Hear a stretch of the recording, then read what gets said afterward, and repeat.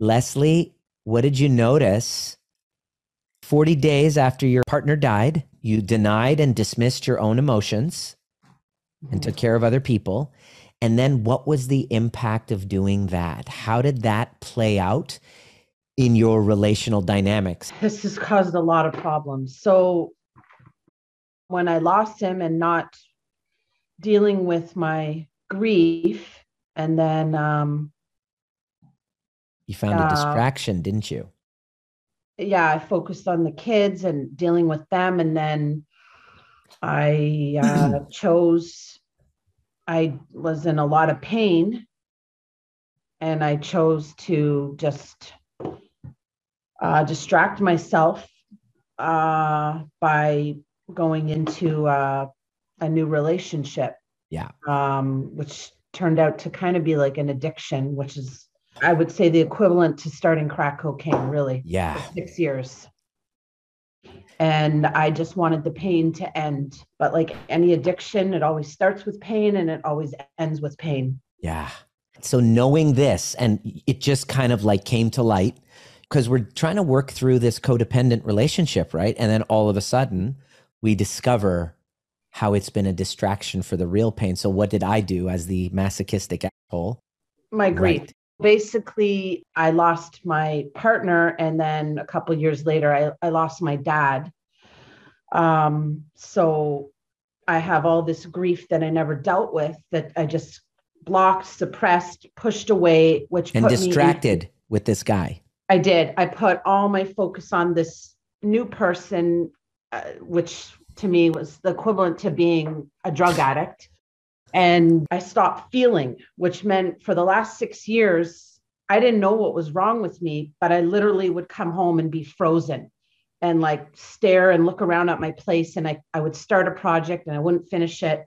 And I just was frozen. And in our last session, you empathized with me and you shared with me your past relationship. And it was when you started to talk about your past relationship, something happened in me and I came to tears, which is not very often. I don't come to tears at all.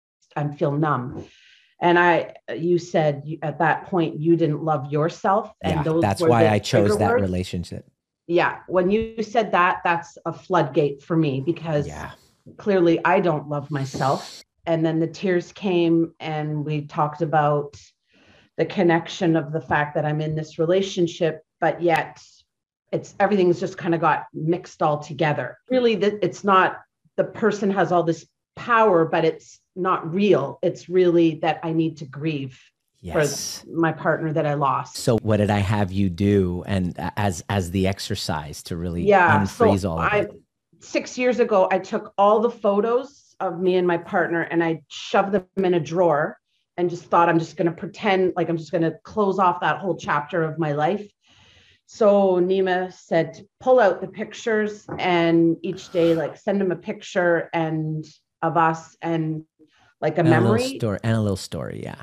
Yeah. And because that's what I don't want to do. Right. So I don't want to feel. So. And how did that feel to do that? Were you able to connect at all? Oh yeah. It's emotional, right? Beautiful. But that's exactly what I need to do is feel my emotions. Yeah. I need to feel them. Instead of dismissing and denying for the last 6 years. This is like, when we talk about self-love, I'm not talking about bubble baths and pedicures, although I'm not opposed to those things. Go to town, right? Have fun. To sit and open up that drawer and sit and grieve and give yourself space to sit and just release is the most self-loving thing that Leslie can do. And that's not pedicures and bubble baths. It's actually acting like you're a person who's worthy, who does not need to have her feelings dismissed and denied anymore. No. And what I want to say also to people is I probably have spent about over $1,000 in books thinking I could think my way out of what you say, a feeling problem. And it's like kind of a downward spiral. Here, I've spent $1,000 on books. I'm highlighting notes. And it really is like a trauma response because it's gotten me nowhere. That's where Right. it's gotten me. It's got me Yeah. nowhere. 6 years of reading books has gotten me nowhere. And then one session with you, I can't even put into words what it did. Amazing. I've come back to life. Yeah. It releases you from a freeze response. Yeah. But what's the biggest obstacle? Well, first of all, yourself, and you've got to You feel. won't want to do it. No, that's right. It's You're like not going to vomiting. want to do it. You're No. not going to want to do it. You're going to want to avoid it. And that's why I used to be like, you need accountability. We can't do this alone. Amazing, Leslie. Thank you for sharing that.